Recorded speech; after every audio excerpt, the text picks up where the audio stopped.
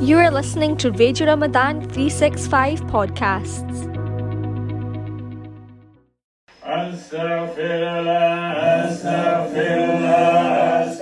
Assalamu alaikum. Welcome to Millennium Discourses with Sajjad Ayub and Sheikh Ibrahim Skateman. Today we're discussing Discourse 15, Yearning. We're told that whatever is good is from Allah subhanahu wa ta'ala, but that what is bad is from ourselves. Isn't that a contradiction that we've been talking about, that everything is from Allah subhanahu wa ta'ala? I think the best way to understand this, Sajjad Saab, is to say that fundamentally our experience of badness, if you like, is in a sense our own construct. I mean, certainly this is true for the experience of things that we have an issue with in our lives. There's if you look at any person with a victim narrative, I've been so done in, I've been ill-treated by somebody. Although that's true, so let's say, for instance, you do me in a business deal, for example. And I then say, you can't trust this person, and you also can't trust people in business deals because I've been done in. And I extrapolate from that, not as one instance of bad experience, but actually, therefore, there's badness in the world. And therefore, it's a short hop from that the world is bad.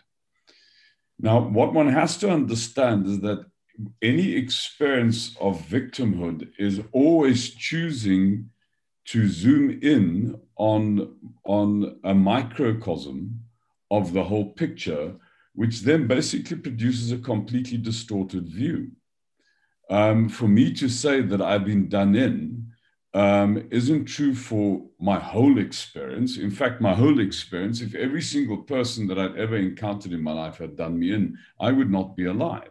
I mean, this would not be physically possible because, there was at least a whole sort of army of caring adults that sort of, nurtured me through my early years that made it possible for me to be alive. If they didn't do that, I'd be dead. So it isn't true that the world cannot be trusted and that people cannot be trusted. It isn't true that I have been done in. It is true that I've received in excess of my due. And for me to carry a narrative that I've been done in then takes one instance of bad experience and makes that the truth.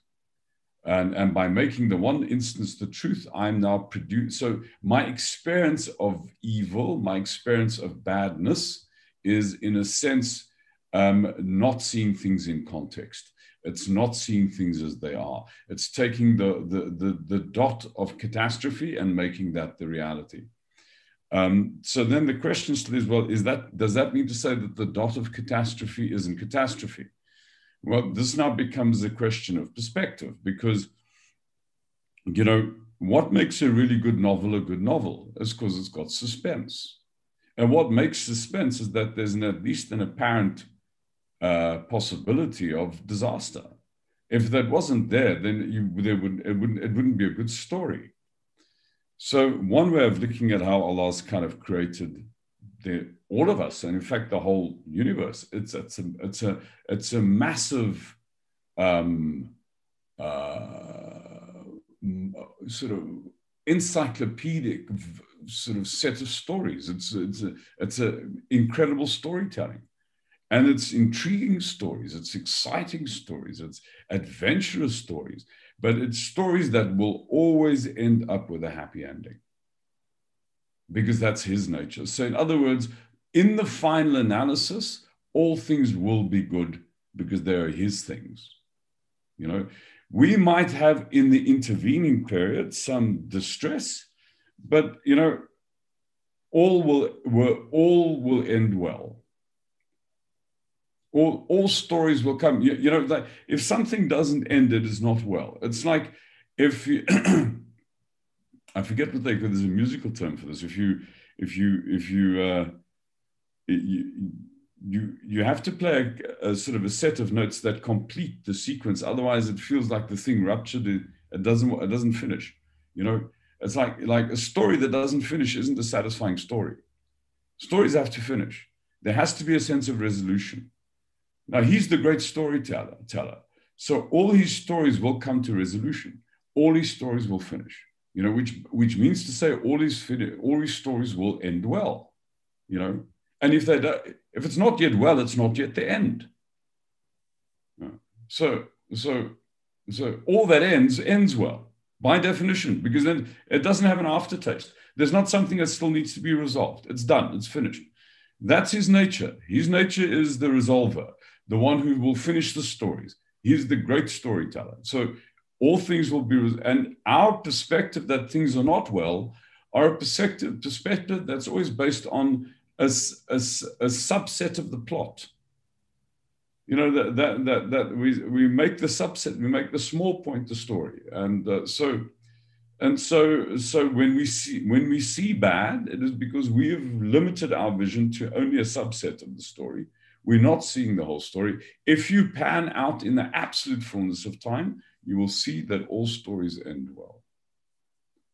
Because all stories will end. That's his promise. There'll be a final account. There'll be a final ending. All stories will end. They won't have an aftertaste. They'll be resolved. So you're describing mankind as being in a state of being incomplete or just feeling incomplete. Could you expand on that?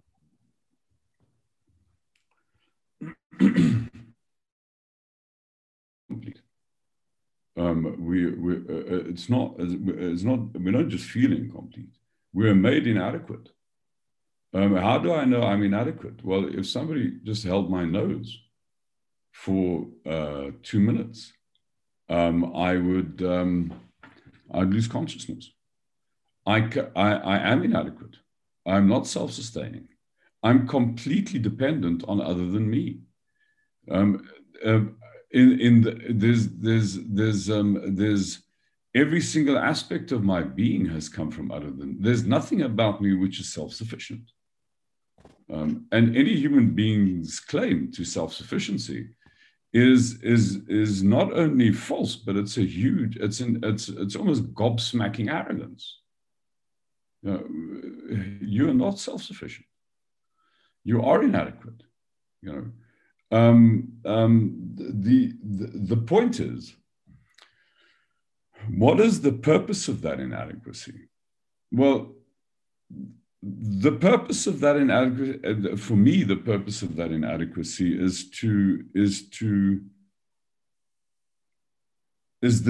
realization that he is the provider, that there's a sense of completeness which is only possible because he is there. I cannot actually. So how do I requite my sense of inadequacy? How do I make my sense of vulnerability that's consistent with a sense of inadequacy? How do I make it better? How do I fix it? Well, actually, it's not fixable because it's not up to me.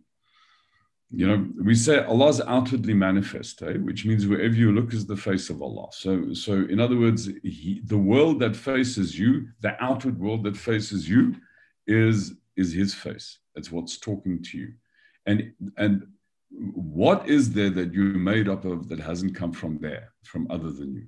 You know, so everything that you need comes from Him. We only have. There's only one choice. We can either allow Him to give it to us, or we can think we're so stupid that we can actually manage the affair to get it for ourselves.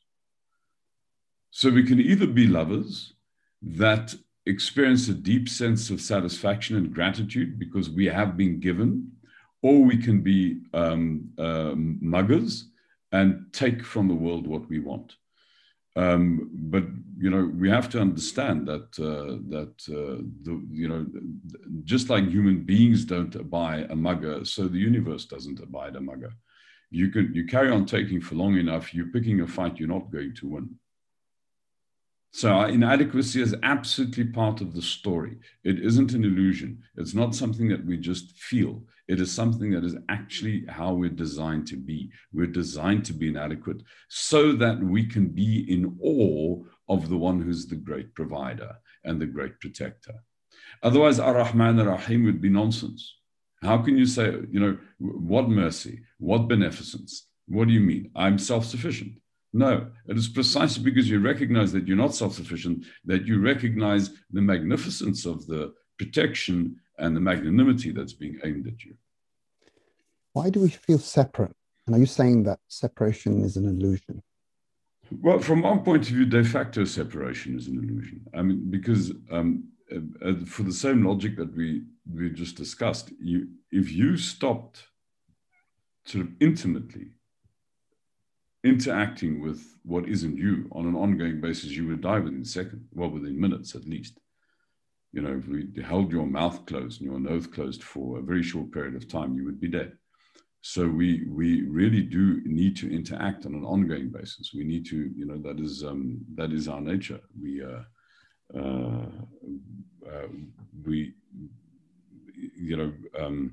don't exist separately from the world.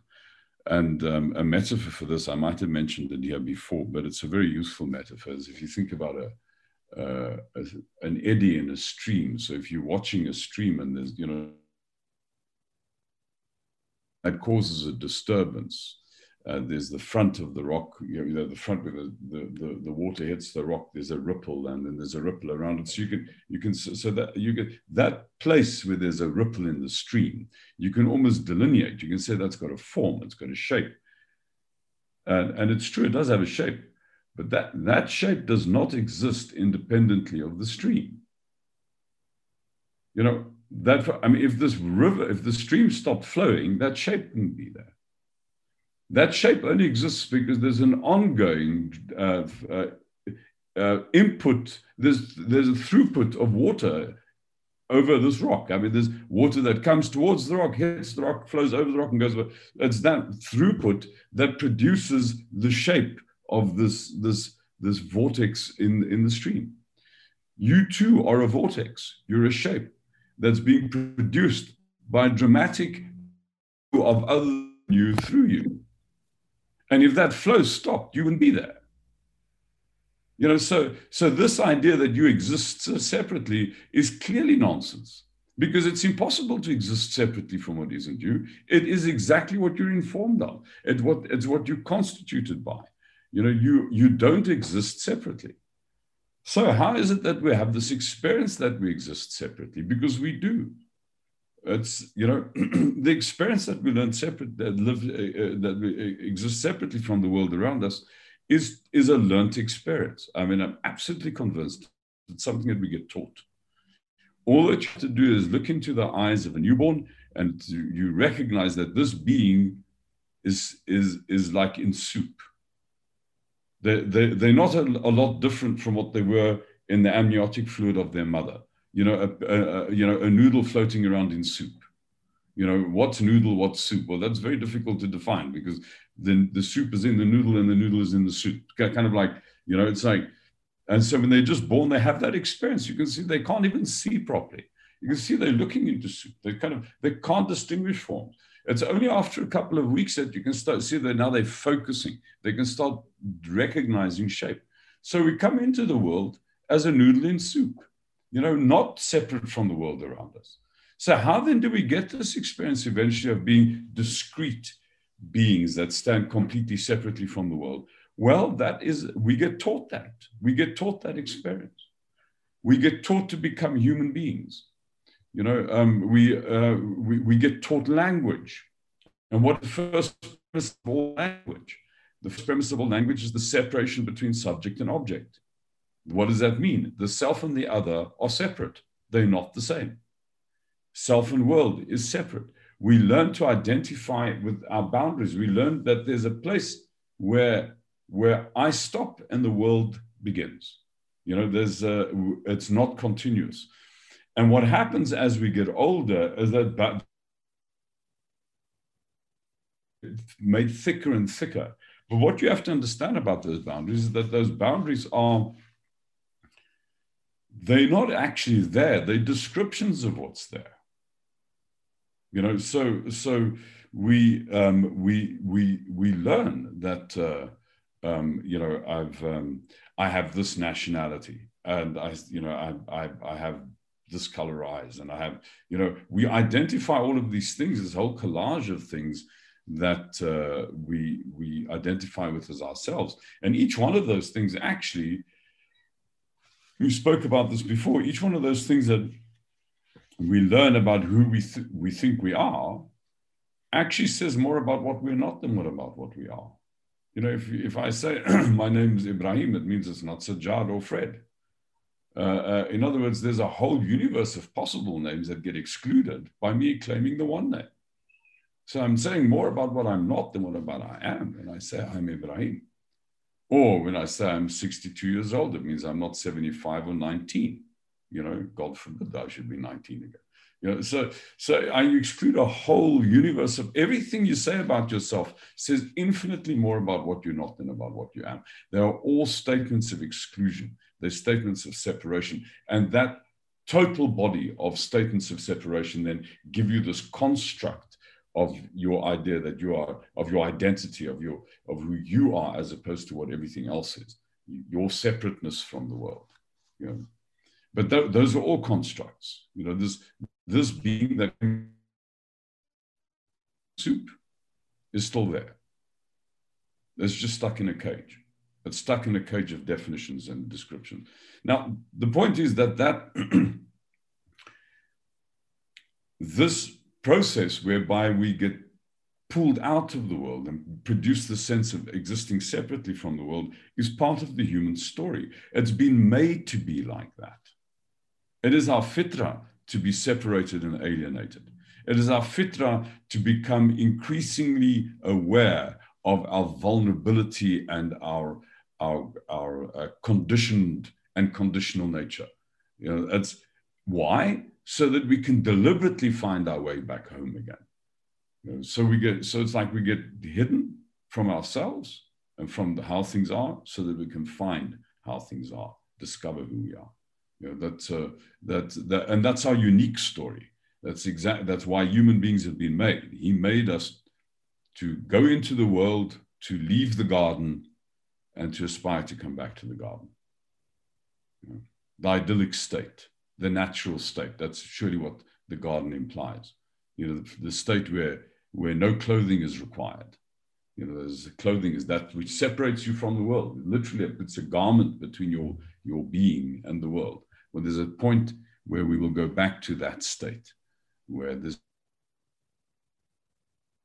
same as, you're not separate from.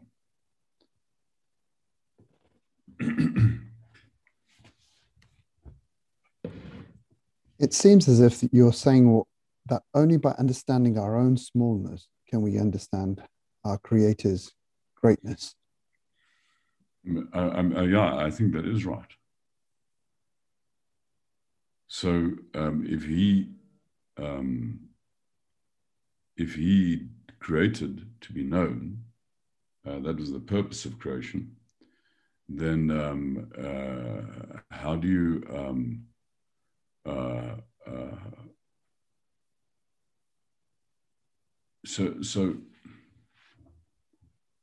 what's his, you know, how does he describe himself? In Quran, he describes himself as the greatest. He describes himself as the most wise. He describes all of these things. I mean, how do you really know that is? How can you affirm that, attest to that? If I'm also the greatest.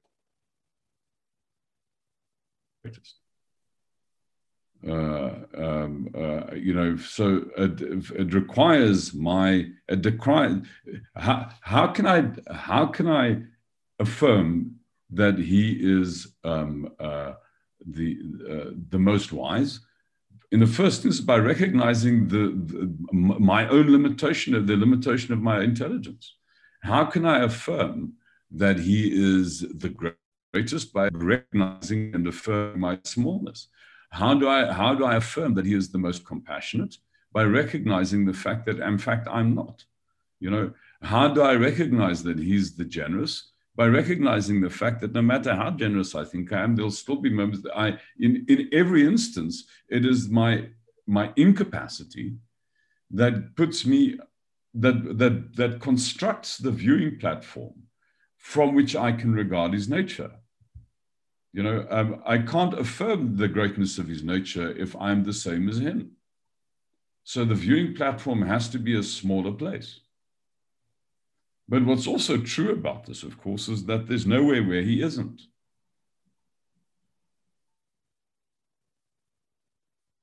I mean, he said, so in terms of my own inward experience, this thing that's on this platform looking out at the world, so well, what's actually the essence of that inward experience is him, because he said so. He's told me that he's closer to me than my jugular vein. So he's actually the most intimate to me. He's closer to me than me. In other words, I am a device whereby he looks at himself. I'm a carefully constructed device of inadequacy. It's an incredibly stupendous feat, that he produces this device called inadequacy so that he can look through that device and see how extraordinary he is.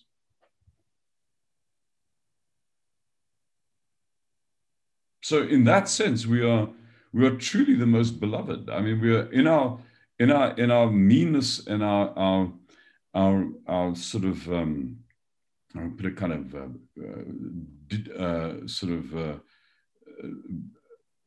demeaned, lowly status of being the one constructed from clay. That this being of dirt and mud has been chosen to be the scope, the viewing platform from which he can regard himself. That is the most extraordinary, overwhelming implication of all of this. We truly are immensely blessed creatures. I mean, there's that this thing that is so low and is so broken and is so inadequate is precisely the thing that he uses to demonstrate just how extraordinary he is. We're not here to succeed at the project of our lives. That seems to go against the grain of every motivational and self-help speech I've ever heard. Why do you say this? I mean, it depends on how. I mean, that statement could be seen either as true or false, depending on how you're looking at it. First of all, we're here to see that life works. We're here to see that life works. We're not here to make life work. Part of really recognizing that life works is that we witness our own inadequacy. So our failure is part of the story. So I'd like to give you an example of something I've just been reminded of recently again. It's the story of John Paul Getty. This really wealthy American businessman. So one could ask, well, was that life, could you do? The man died at one point, the richest man in the world. He died completely alone. He'd been abandoned by his entire family because he was such a misanthrope. One suicide, one catatonic drug dependent. Literally, the guy had overdosed and he became catatonic. There's not a single good story. There's a single grandson who became a composer. The rest of them, that wealth destroyed them. Now, was that a life of success or a failure? Well, I think it is a failure.